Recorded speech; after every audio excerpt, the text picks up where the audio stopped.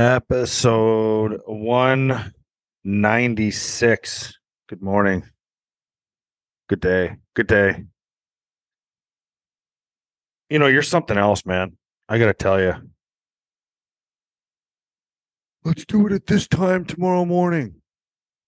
Message you 30 minutes before that time. Oh, I can't do it at that time. I'm watching the game.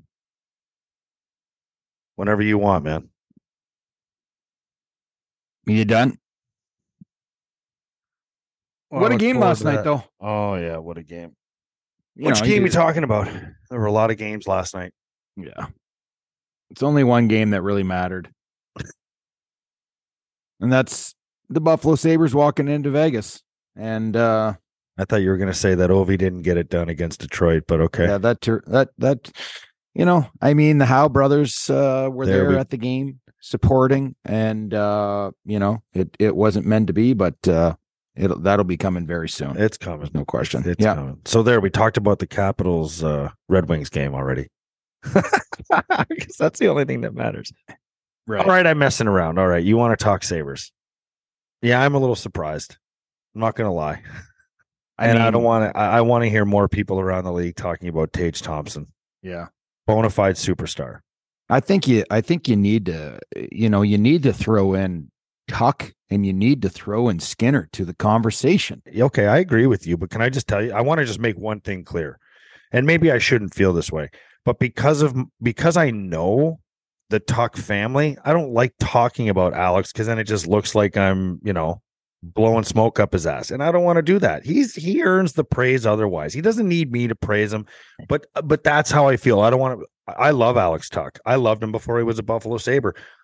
I liked him before he was his brother even lived with me.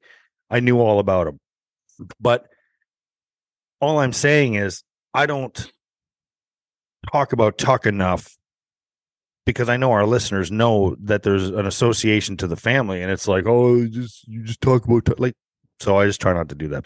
Well, if you stay true to yourself, you shouldn't have to feel that way. Because I'm going to tell you this, I highly respect Alex Tuck. I loved him when he was in Vegas. We talked about him before he was a Buffalo Sabre. Okay, but I'm going to tell you this. There were parts and stretch of this season where Alex Tuck wasn't playing well. And guess what? I'm going to say it when he doesn't play well. You mentioned it, and I intentionally avoided it. And I'll tell you why. He's one guy I just don't feel like criticizing, if you want me to be completely honest, because I know that if he's not playing well, it's not coming from lack of effort or lack of style of play or anything. It's coming from just a bad stretch where other guys, they simply just are scared. They won't go certain areas and they don't play hard, or they give up on plays. And Alex doesn't do that. So when there's a bad stretch going for a guy like Alex Tuck, it's going to change because he'll work at getting out of it. Where other guys, you can see their attitude start to take over, and the pity party and the poor me, and it's obvious in their play. So I will attack that. I've been there before. Guilty as charged. I mean, I had lots of tough stretches in the NHL. I get it. I get your maybe more of an emotional attachment to Tuck, and listen, I mean, for me, it's like I don't sit here and try and degrade these players even when things are going poorly for them, because it's happened to me. Like I've gone through long stretches of not playing my best hockey, and when you do play your best hockey, you know it and you feel it and you have that confidence. And usually when you're playing your best, the team seems to be in a good place also. And you look at what's happening right now. In order to win games in this league, you have to have your top end players playing at a top end rate. Okay. I look at Tage Thompson. I look at Jeff Skinner, who has been absolutely on fire the last month. I look at Alex Tuck, who went through a small stretch of not playing his best hockey. And when Alex Tuck's not playing his best hockey, either is the team. But I look at this team right now, and what they have going for them is they have their their elite players are basically producing each and every night, which is allowing them an opportunity to win games.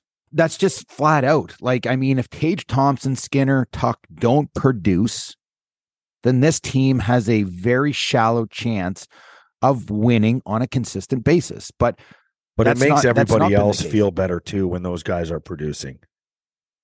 There's pressure taken off the younger guys that are in the lineup. It is like what everyone's smiling even when those guys are producing, because that's when things are going well, and things are going well for the Buffalo Sabres right now. Guys like Skinner, there's no discussion right now of Jeff Skinner's salary. Have you heard that? He makes $9 million. Not at all, because you know what? He's still not a $9 million player, but my God, he is playing at a much higher rate now and at least earning every bit of that contract. It's the crazy. It's the catch-22. It's the catch-22 with a player like him. Like, I've probably traded Jeff Skinner away 4,000 times. And as of right now, it is extremely difficult to even mention the word trade beside his name. He's producing on more than just point producing levels. I mean, he's being put in situations that he's playing with the right players. Come on. Like, he's playing with the right players. I don't think he's ever had two players that he's played with like these two players. Because listen, Tage can pass. Yeah, he can. Tuck can pass. Tage shoots. Skinner gets rebounds. Like, it's a match made in heaven, this line. I hate his salary. I'll always hate his salary. I don't care if he gets 95 points this year. I will hate his salary. Yeah. But I can agree with that. But I am loving what I'm happy for him, though. I mean, we've always said it. Better to be overpaid than underpaid. And Jeff Skinner earned that contract, and someone paid him. And, you know, he's going to be a happy man for the rest of his life. But it's some of these contracts are very difficult to live up to. There's many players in the league that are sitting in the same situation, not only as Jeff Skinner, but right now Jeff Skinner is playing at an elite rate. Each and every night. Let's talk about something for me is a big question mark. And I have a friend here in Buffalo, and okay, he's a big Don Granato fan, and he has been for a long time since he first came in. And he's a coach himself. He coaches basketball at Nichols. His name's Matt Bradshaw, and I've sat behind the bench when he coaches, and I love the way this guy coaches. He's got some fragile talent there too, mentally, where they can't take a little bit of a stern message. Verbal lashing. Not even a verbal lashing, just stern message, expectations, things like that. Like, I love the way this guy coaches. And I told him that. Like, I've met him and I'm like, listen, I love the way you coach. And he and I start talking about coaches in the NHL. What was Lindy like? What was this guy like? Yeah. And he talks about you and your coaches that you played for. And we talk about Don Granato. He's like, what do you think of meatballs? And I have not bought in on Don Granato. Don Granato doesn't owe me shit, okay? He doesn't owe me anything. But to me, he owes me something, because things have been so bad here. I just am like, why is this guy the guy? Why is this guy the guy? A rookie coach. Why is he the guy? Tell me why. He doesn't have much of a presence, like in terms of like Lindy was big and he had the deep voice, and he was like, he seems like a really nice man, And I like that about him. I like Don Granato. I've met him. I think he's a wolf in sheep's clothing, man. I love that saying. You look at him and his little kind of John Lennon glasses. Yeah. Sometimes they're blue and sometimes they're a different color. And I think you look at him, I think he's got fire. I am a Don Granato supporter. I think he is done. And I've said this, we've argued about this a lot, and I am a massive supporter of him with what he has done, with what he's dealing with. Don Granato is a coach of a certain type of team. They're insane. Like he acquired this team. He acquired the team being an assistant coach behind Ralph Kruger that single-handedly was fucking destroying the confidence of so many players on this team. It was off the chart. You have Jeff Skinner who's playing. I just can't even get this through my mind. I can't stop thinking about Jeff Skinner. I said this, and I'm not a massive Jeff Skinner fan, okay? But I am dumbfounded that man was playing on a line with Curtis Lazar, and who's the other guy that they freaking got rid of who shouldn't even be in the league? Who's that guy? What was his name? Help me out here. I don't know. They just had him. They just signed him this year and they let him friggin' go. Oh, Riley Sheehan? Oh, Riley Shitty. He is terrible. Absolutely terrible. Soft as all hell. Oh my God. Was he not a Buffalo Sabre player? Okay. It's in Catherine's voice, so I'm gonna come to his defense and just say, you know what, it didn't work for him. So what? You know what? It didn't work anywhere in the league. He was just, I mean, this guy is not an NHL hockey player. That's just me. Okay. Okay. He played almost 500 games and made millions of dollars. I think he did all right. So maybe he didn't live up to your expectations. But okay. I lost my train of thought. Oh, you were talking about Skinner on a line with Lazar and Sheehan, yes, and you know what was he doing? You're probably going to shred Ralph Kruger. And I get that. You get it? I do. Extremely well-spoken guy to the media, but I think he did a horrible job galvanizing the group. Donnie Meatballs, Don Granato, took over this team and had to refocus these young players, Darlene, Yoki Haru, Middlestat, Thompson. Like, there was a ton of players that were not given opportunity. Their confidence was at an all-time low. And he came in here, and I don't know how he did it. But he changed around the second half with all of these young players and gave them opportunity and really, told them, don't worry about the mistakes. The mistakes are going to come because hockey's a game of mistakes. But let's learn from those things and let's gain the confidence. Let's get back to playing what made you great. Okay. Giving Darlene just go with the puck. Do the things that made you a number one overall pick. Don't worry about making mistakes. And then all of a sudden you move into the next year, Petey. And then you move into the next year, Petey. And you're sitting there. I can't believe that we're still talking about Don Granato. You don't think that Don Granato is the guy. No, and I didn't say that. That's kind of where the conversation was going, was that I haven't been like, it's not that I never. So now you've changed is what you're saying. I'm saying that's what, or you still don't believe in Don Granato. No, Craig, that's exactly where I'm headed with this. Like, that goes back to the conversation with that basketball coach and how we were going back and forth, and our conversations go all the way back to last season. And it goes back to me saying he was an inexpensive experiment for the team, because I don't believe they did a very thorough coaching search, or maybe they knew they had the guy, or maybe Kevin Adams thought they had the guy already.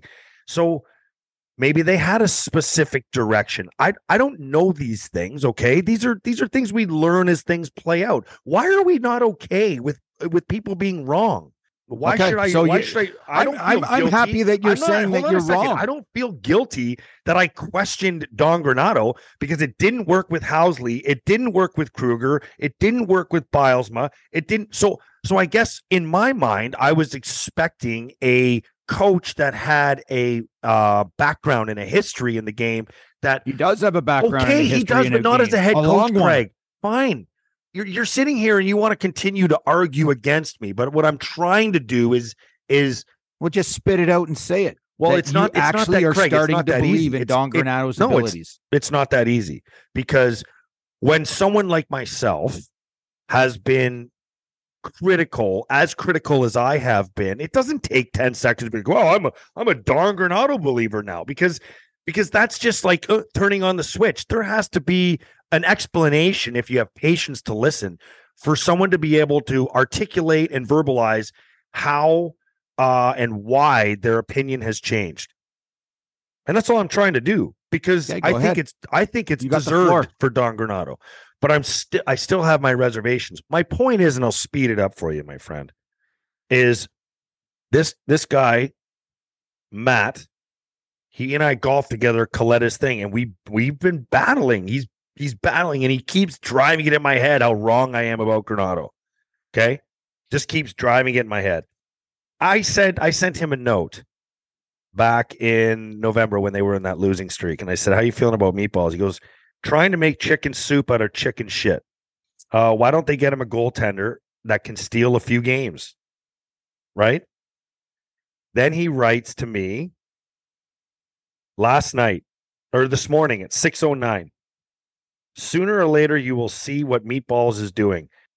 And I guess in reality, he deserves a lot of credit for this.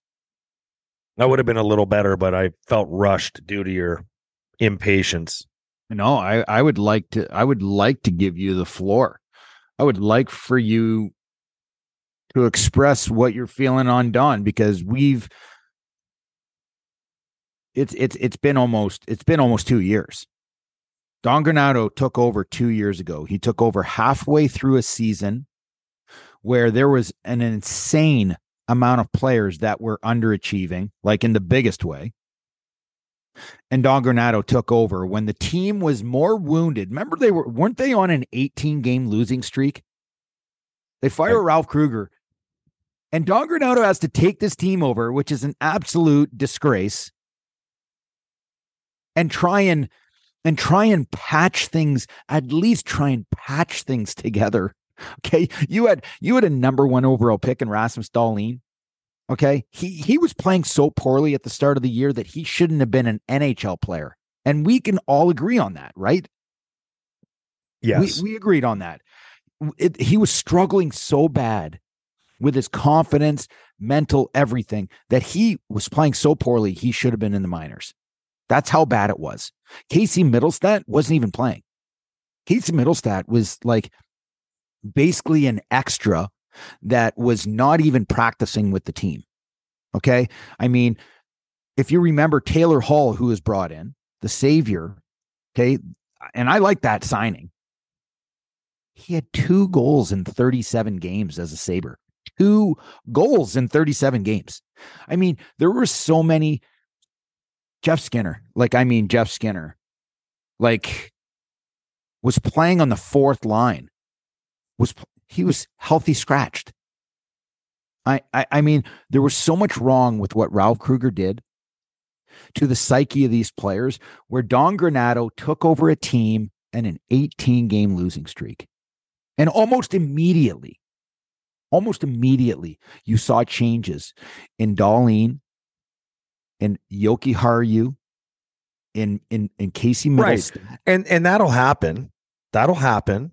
Naturally, when you get rid of a coach, things are going to change. It's going to be clean slate, walk in, nice message. Let's have fun. Season's over. Let's go out, play hard. Yep. Everyone has something to play for. That's right. Right. That's going to naturally happen. Easy. That's an easy fix. But to keep it going, to repair the confidence levels of these players that were at probably an all-time low in their hockey careers. Is it confidence that they got, or is it belief? Because for some reason, there's a belief going on. What's the difference between confidence and belief? Well, one leads to the other, and I don't know which one comes first. Exactly. I mean, confidence comes first. Does it? Confidence is the number one thing in the game of hockey, because every single one of these guys can skate, shoot, pass. They have incredible hockey IQ. Their tendencies and details to the game is absolutely perfect. And that's why they're all playing in the NHL. Here's the thing. If you don't have a confident hockey player, and every single solitary person that's ever played in the NHL has gone through waves of confident play and not confident play. But when you are getting smothered by just a negative atmosphere, okay, which has been following around Buffalo for a decade, just the way people look at you when things aren't going well, and it's not even outside the rink; it's inside your own locker room. Absolutely, yep. Like, I don't think people understand. Like, it's not all smiles and shit when things aren't going well. Like, you can sense that your teammates they know when you're in the doghouse, and they're either empathetic or they're disappointed in you, or because there could be a number of factors that are going into why you're performing. Like thinking back to it, it can be awkward. But again, it's hard to explain. It all falls back on Don Granato and what I've seen. Okay. And you're the reason why we argued. And it was an awesome argument because I agree with where you're coming from and understand it. I just disagree with what you're saying. And I'm going back to Tage Thompson. You always have a thought of, no, I'm not paying this guy shit until he fully shows me that we can pay him $50 million. And I was like, no, let's get ahead of it. Sometimes you need to gamble on certain players. And Tage Thompson was a guy I wanted to gamble on. And I think we both respect each other's points.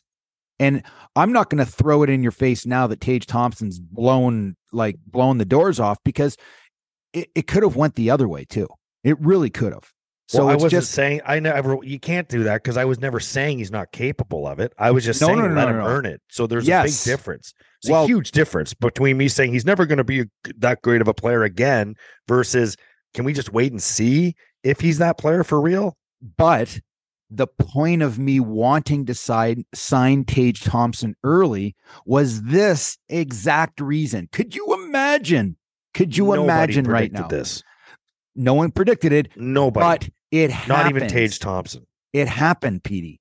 And right now, could you imagine what contract right now do you believe, if Tage Thompson continues to forge forward throughout a whole 82 games, and let's just say that his pace of play drops, it has to 5 points.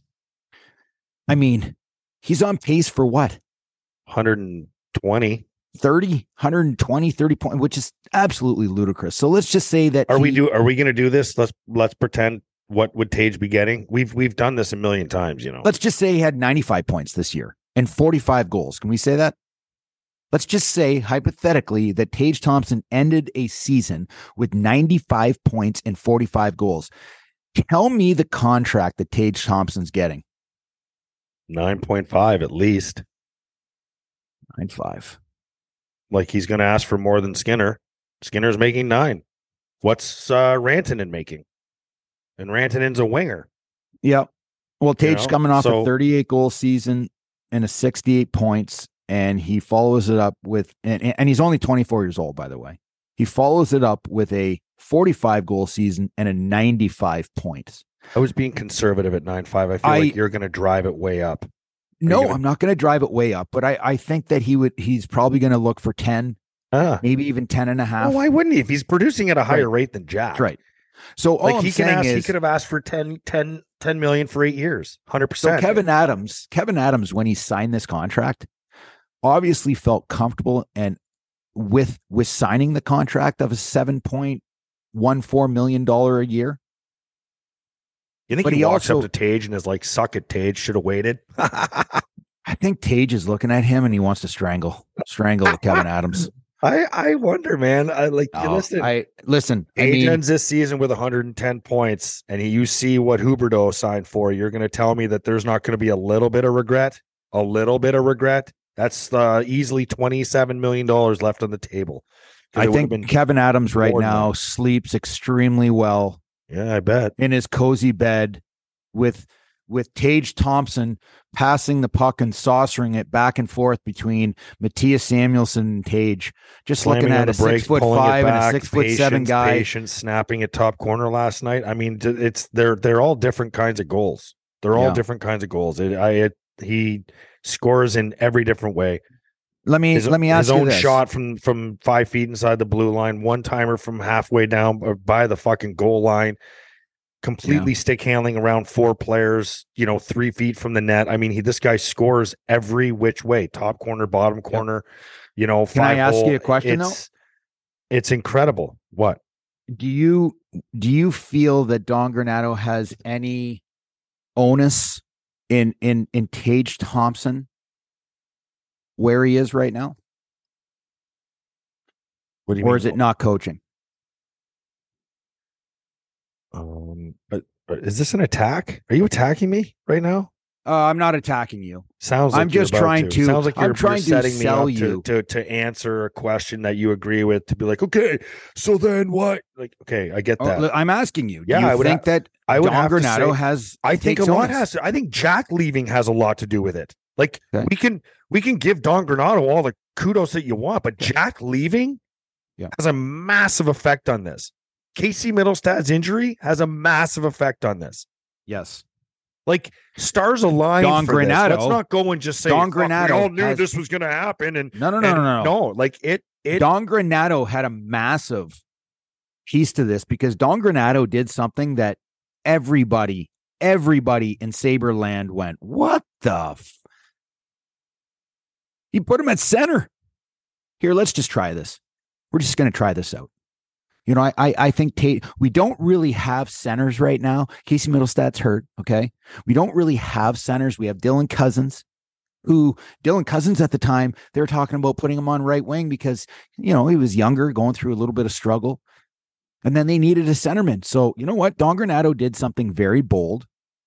And right now, it probably is going to go down as one of the greatest things that Don Granato has done to date, is put Tage Thompson in a position to succeed at a position where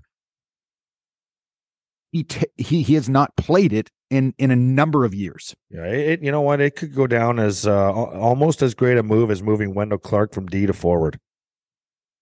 Right. I'm serious. And I still think Tage has room to grow in that area. I will say that, you know, face-offs and such and all that, but that's fine. I mean, if you think about it, he's way better than Jack Eichel ever was for this team. I'm sorry to say that. Oh, they're not even on the same stratosphere. It is unbelievable how, and I think him having years of watching Jack Eichel dominate games. Yeah. Which Jack can do. We know that. I think that helped Tage. I think Tage learned and watched how stars dominate through Jack Eichel. He had a front row seat and also probably knew I have that kind of ability. I just need a chance. And he's making the most of that chance. And I see a lot of different players in Tage Thompson. I don't see his father.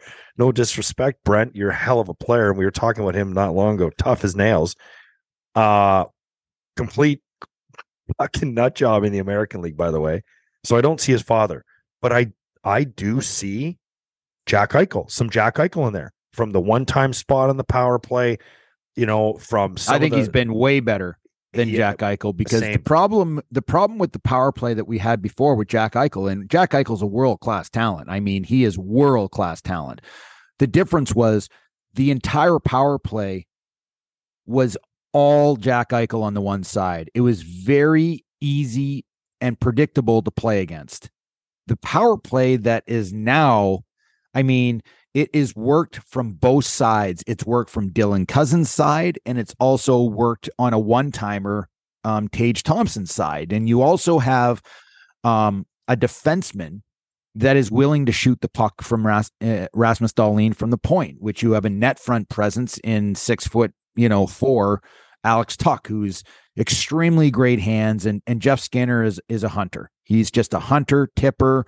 You know, he's always around the net, just like a honey badger. And it's working right now because there are options from all over the ice, where before, I mean, it was just like Jack Eichel on the one side, and it was very easy and predictable to play against. So I love what I see out of this team and what they have moving forward. But I'm glad we brought that up though about Granato today, because it's something that I have patiently waited, and I've been saying, shit, man, like we got to talk about this. And but I don't want to go and say I'm wrong. So you're starting to believe. Then all of a sudden they lose another 9 games.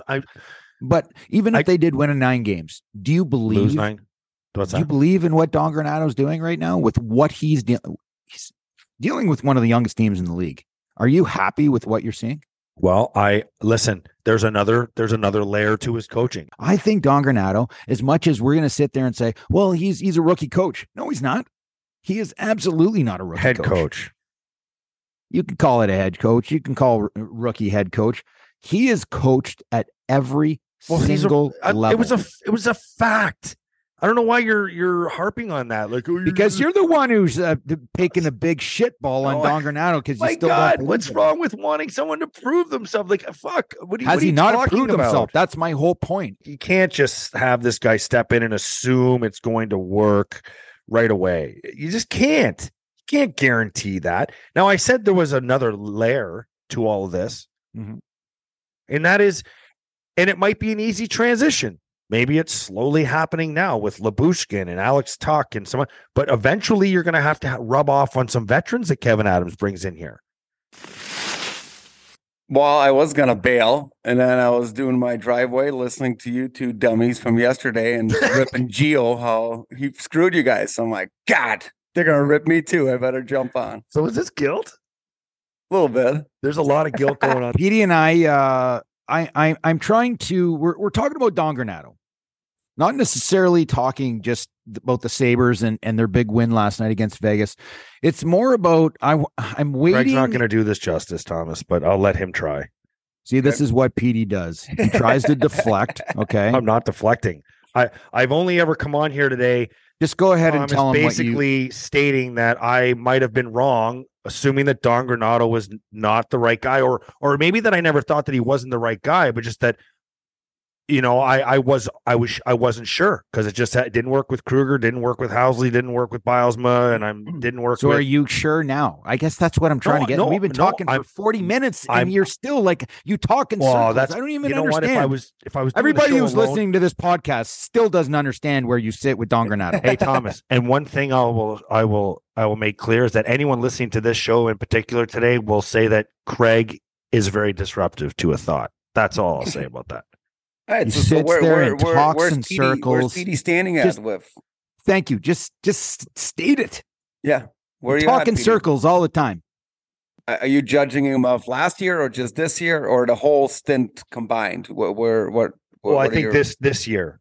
This year? This is the year that really mattered. This was the year where he had to prove himself. And this was also a year, much like, as Craig mentioned at the start, we were talking Tage Thompson and stuff, that I thought maybe it might have been premature to sign him to that contract extension. He had one more year, let it play out, see how the team does, see what coaches are out there at the end of the year. At the start of the year, I was very optimistic. They had the eight game stretch, and they have snapped right out of it. And I feel like right now he has, after watching the game last night, I feel like he has the team definitely going in the right direction.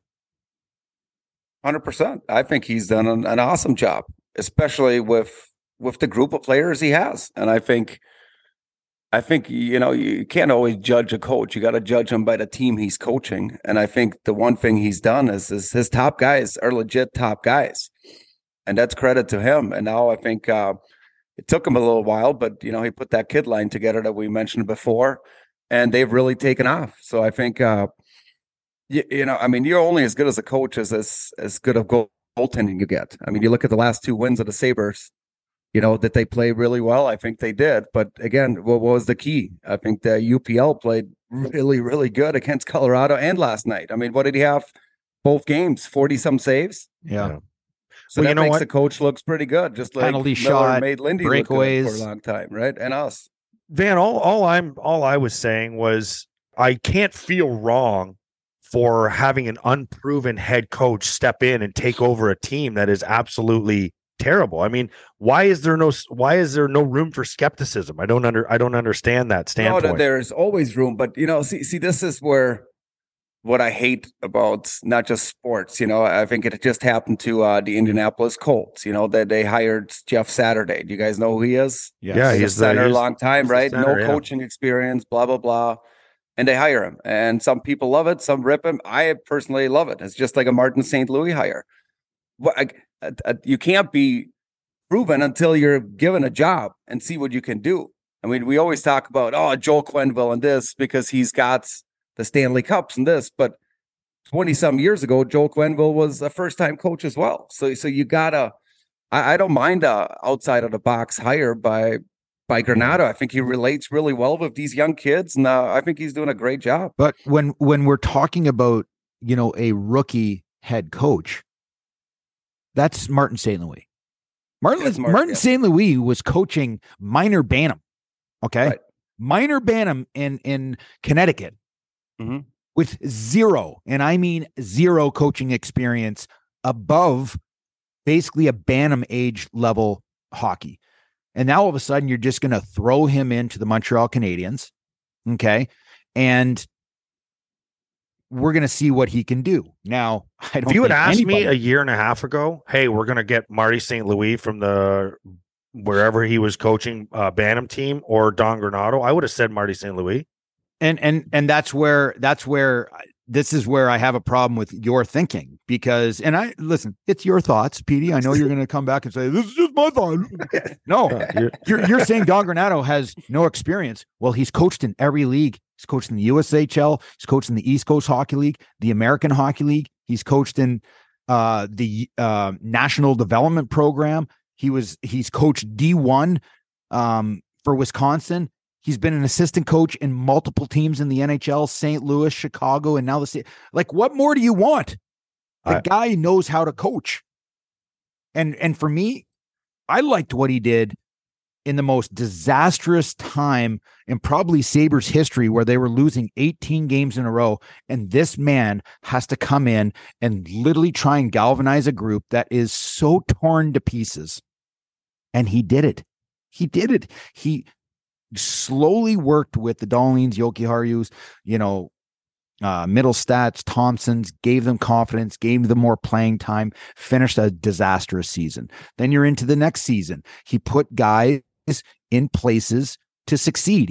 He made a bold move, which no one talks about. He made a very bold move in putting Tage Thompson at center.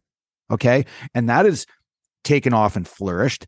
And he's dealing with a transition team that was one of the worst teams in the league, that's now working with extremely young players. Like, he is yet to play with a veteran-laden hockey team where he doesn't have to go and worry about them mentally all the time.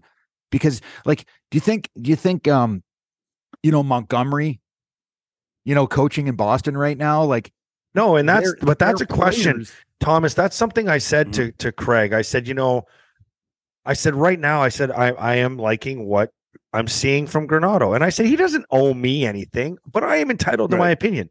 Yes. But correct. Then I said, there's another layer to this. What he's doing now with all these young kids is great, but it's going to be interesting to see, and it might be a very easy transition. It was the last thing I said to Craig before you hopped on here. I said, it's going to be very interesting to see what happens when Kevin Adams goes and makes some GM moves and brings in some veteran players that have been around the league, how they view that coach. Because new veteran players might come in and be like, what the fuck? I'm not saying they will. I'm saying in history, and it's happened in the past. I'm not saying that's going to happen here. See, and I think you're completely wrong with that, because I look at him on the bench and stuff, and he's just calm all the time. Even early this year when they lost 8 games in a row, like, you listen to his interviews, he doesn't bury guys in the media like other coaches do. He's protecting them. That's the coach that I would want to play for. Like, go tell me, don't throw me under a bus in the media. If you think I play like shit, pull me into your office and help me. And I feel like, again, I don't know Donny Granato, but I feel like this is what he's doing. I mean, Skinner struggled for a while. I guarantee you he's showing him clips as this is how we need you to play. But yet not throwing him under the bus, but bringing him confidence. But you guys know confidence. No, Thomas, hold on, stop before you keep going. Yeah. Skinner listened to after the whistle. He heard Craig. Next thing you know, boom shakalaka, he's on fire. But go ahead. Yeah, I mean that's probably got pissed off and started playing a little harder. There you go. But no, my whole point is that he's not that old school guy. We need more out of him. He sucked. And I think the way he communicates must be unbelievable. But at the end of the day, you need good players. You need good goaltending. And right now they're doing that. I mean, in my opinion, Tage Thompson at Christmas, he's the MVP of the NHL. So if you look at this team, what's crazy is I think Tage is the Hart winner right now at Christmas. And I think Dahlin, who I've been hard on, but he has been unbelievable, I think he's the Norris winner. So you got 2 guys on this team who are legit candidate to win a major trophy. It's unbelievable. Absolutely crazy to me. Yeah. Like, when's the last time there's 2 guys I mean, I guess Edmonton and Draisaitl, but they have been making the playoffs. But the last time where you had the top defenseman and an MVP and they don't make the playoffs. I'm not saying the Sabres won't make it. I think I'm a lot more confident now because of that second line scoring and UPL is coming into his own. So I think. Well, I think this road trip was a statement for the Sabres in the league, to be honest 100%. With you. Yeah. I think they should just stay on the road because I mean they've played exceptionally well on the road this year. That we talked fans about in the building. Yeah. Well, we talked about the Western swing when they went out Western Canada and hit Calgary and Edmonton and Vancouver and won 3 games in a row and then kind of laid an egg in Seattle. But it was a very impressive trip. They played some really tough teams and got the job done. And, you know, when you look at the wild card, you know, spot with 30, 2 games into the season, there's still 50 games to go.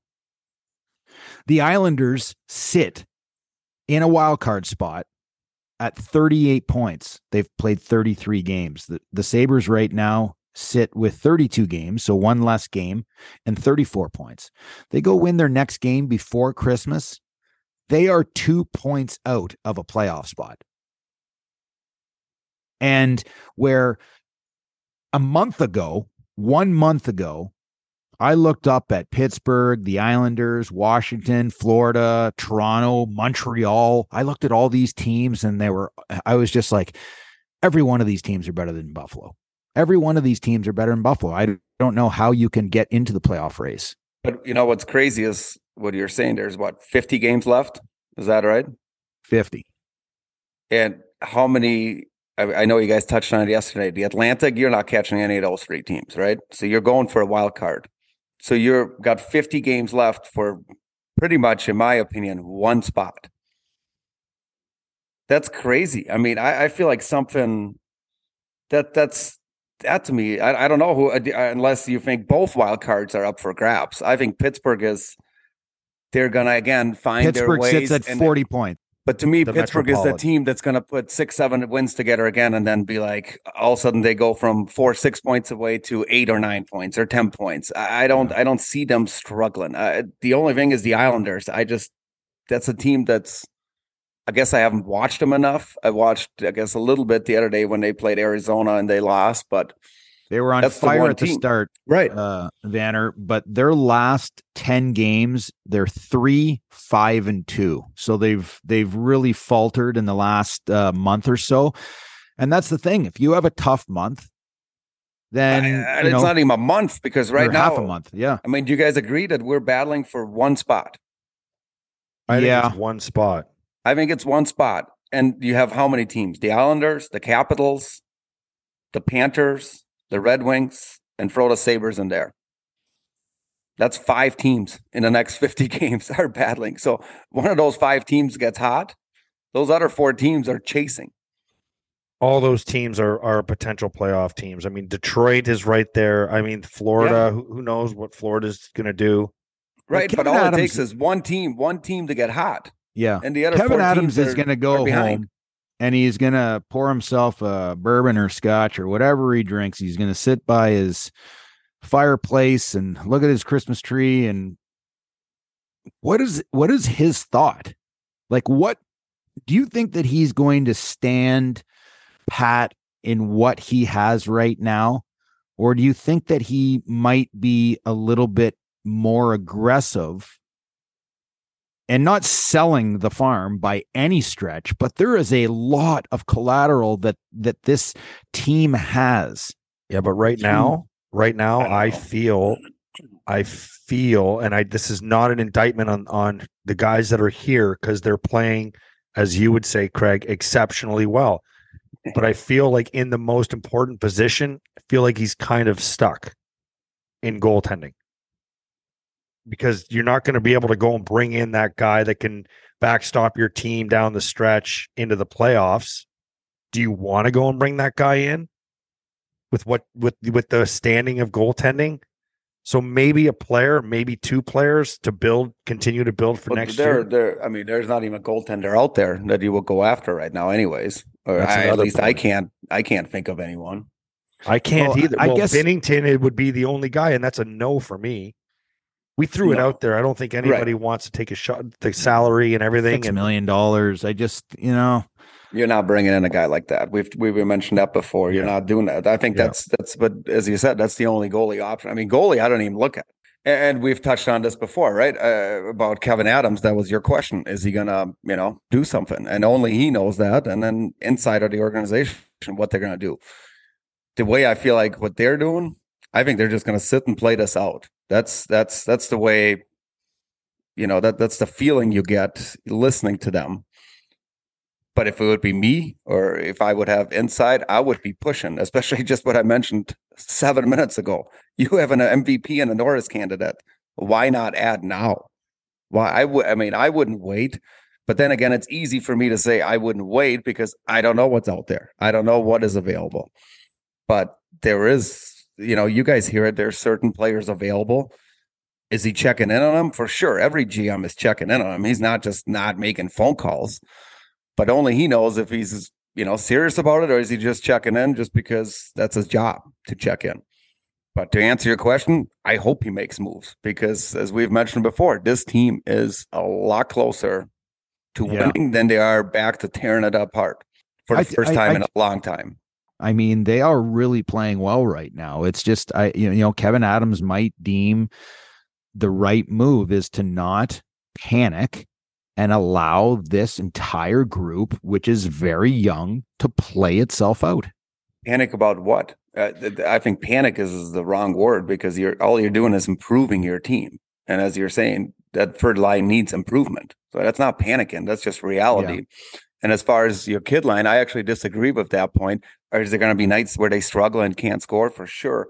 But I think those days of young players, going up and down, I think they're over because you look at today's NHL, it's so wide open. Yeah. I mean, how many guys have points per game? I don't know the stat, but I guarantee you there's more this year than there's ever been. It's insane the amount of points some guys have, and you just go down the list. Well, the 50th player in the league, the 50th is Alex DeBrincat. In 31 games, he has 30 points. Yeah, so that's a point per game. Yeah. That's crazy to me. So again, it just shows you that every night, I think it's just the game is so much more open. There's so many chances. So you don't see many of those games again where it's like grinding in the corners and wait for a power play.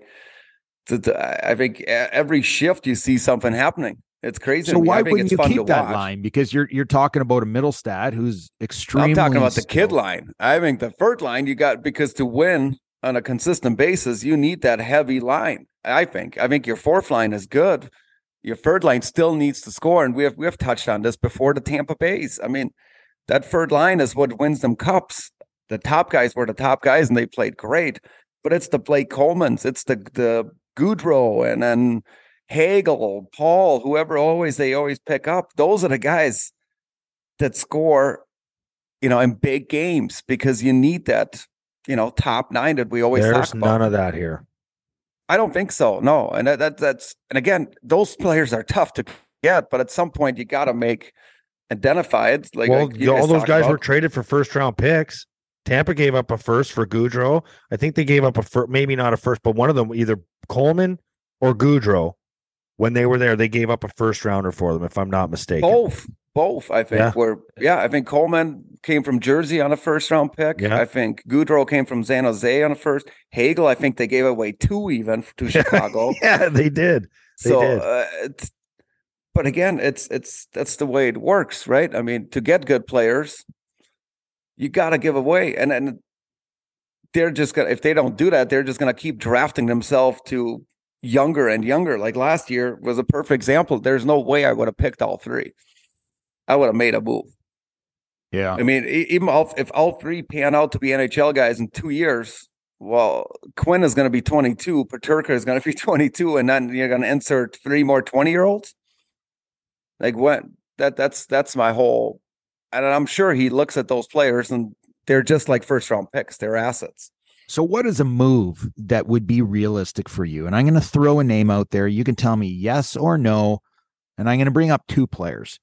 One player is Patrick Kane. Is this a player that you would feel comfortable going after? 100%. I think he legitimizes your team. You get Patrick Kane, guess what? Then to get the next stud, he'll be like, man, Patrick Kane's for the Sabres. They got Tage.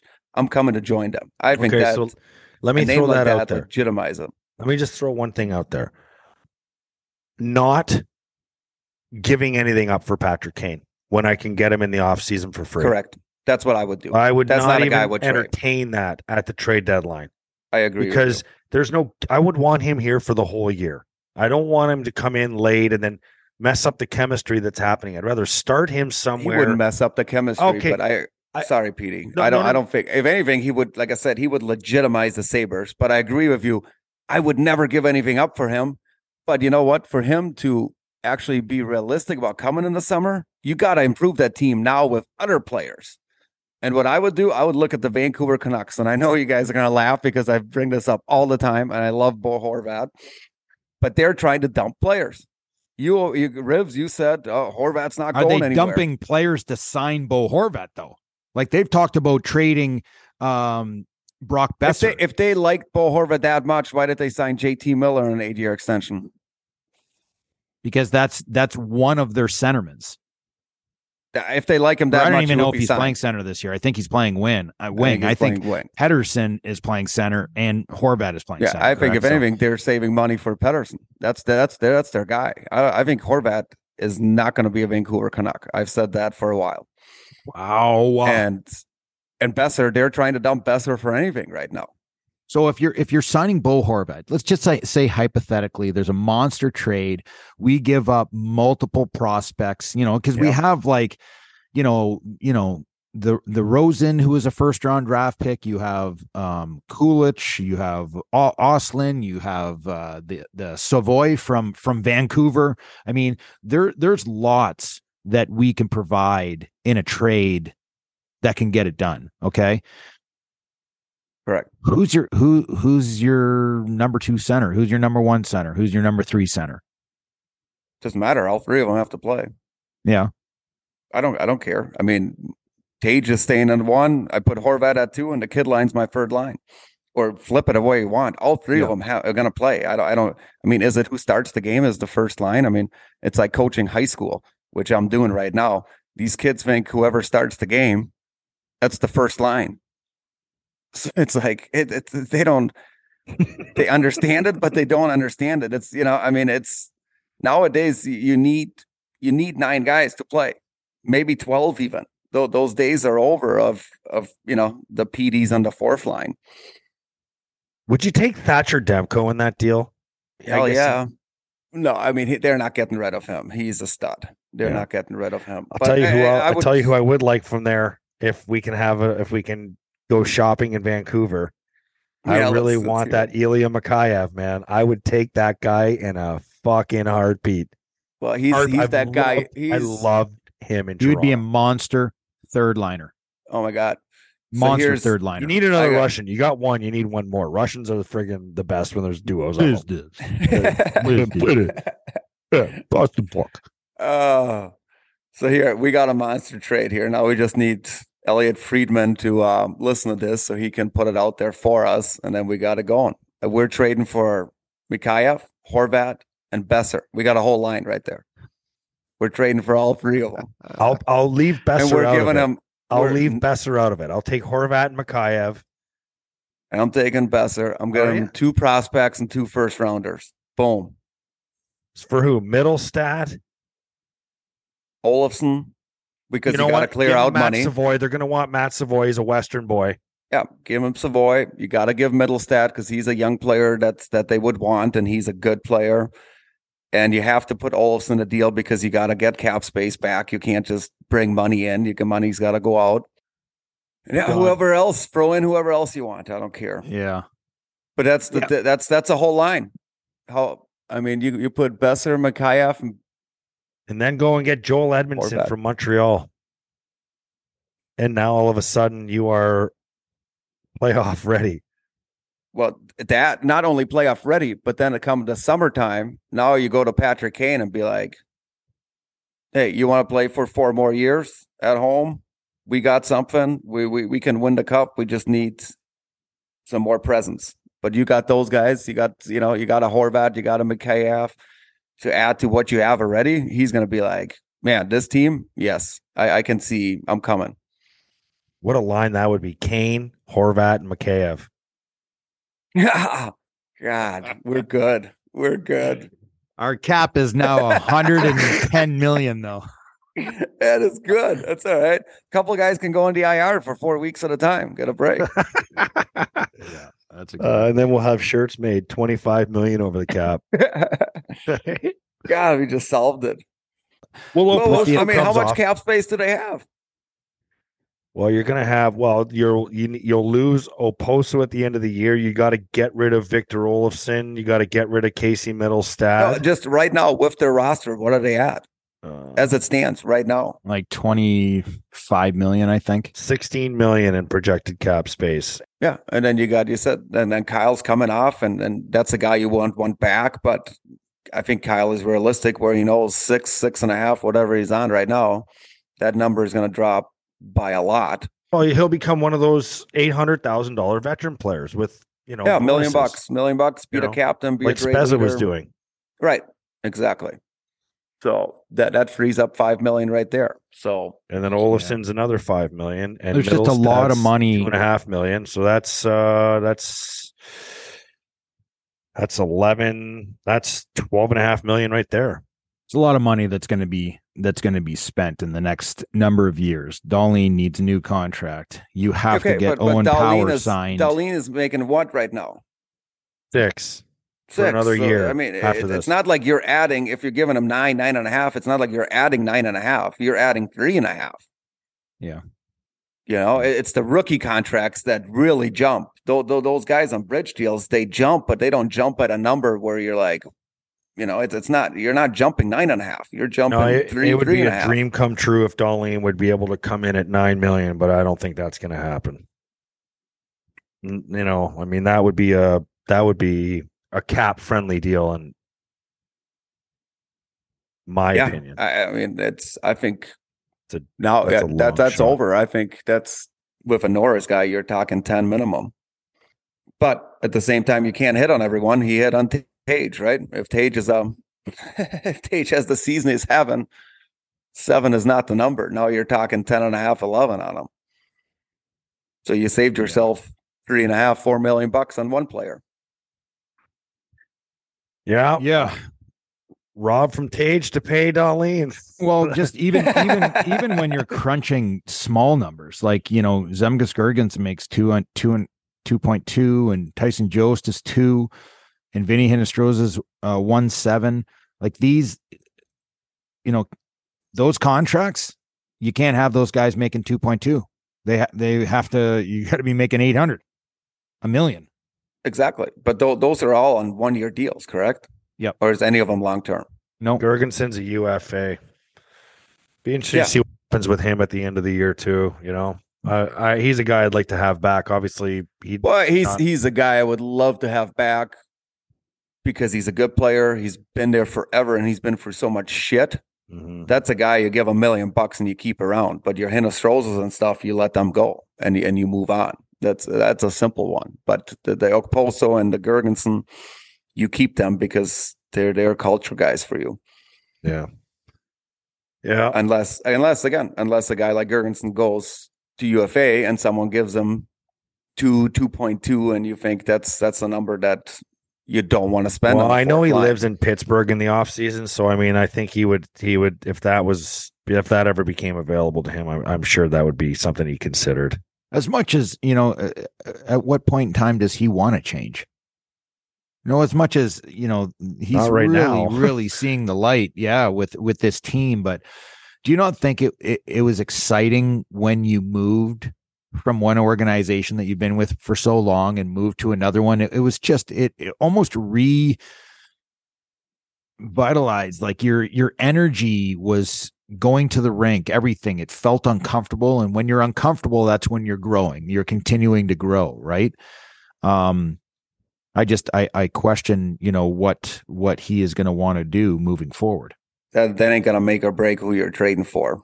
Yeah. So it really, That's it's a choice up to him. He's a UFA, right? And that's a conversation you have in July. Did you guys hear this Tage Thompson rumor from 2 years ago? That he was available for a fifth? Yes. And there's a team and no one took him. Is that when he was hurt? He was probably out for the whole year with the injury, right? A fifth rounder? Really? Is that true? Well, get him on and ask him. Probably. I mean, what did he do 2 years ago? 8 goals? Yeah. That sounds right? 8 goals for a fifth rounder. A team passed on, like, so I don't understand. So someone offered a fifth for Tage, the Sabres said we want a fifth. There's a good team. What Elliot said, there's a really good team in NHL that was looking at Tage, and the Sabres wanted a 5th round pick, and they said no, the price is too high. I don't know. I mean, that's awesome. Are you guys trading Skinner though? I know you guys talked about it yesterday. Oh no, Craig said, did Craig see? This is when Craig flip flops, eh, Van? I know. Yesterday I said I never got an answer. I said I'm not trading Skinner right now, and then Craig's like, well, when would you trade him? When he's not playing well? So it's just like he's alluding to him trading him. But then when you listen to today's episode tomorrow or whenever you get a chance, you're going to hear Craig say, I'm not trading Jeff Skinner right now. He's too good. I mean, it's like, and I didn't want to say to him, well, yesterday I would trade him for sure. Yeah, me too. I got to trade. Sure. I already have a trade. If I have a taker, 45 or 55 minutes ago, Craig might have said he's very hard to move right now on from Jeff Skinner because he's playing so well. He is playing well. He's playing exceptionally well. Exceptionally well. But if you have an opportunity to move that contract, you're going to move it.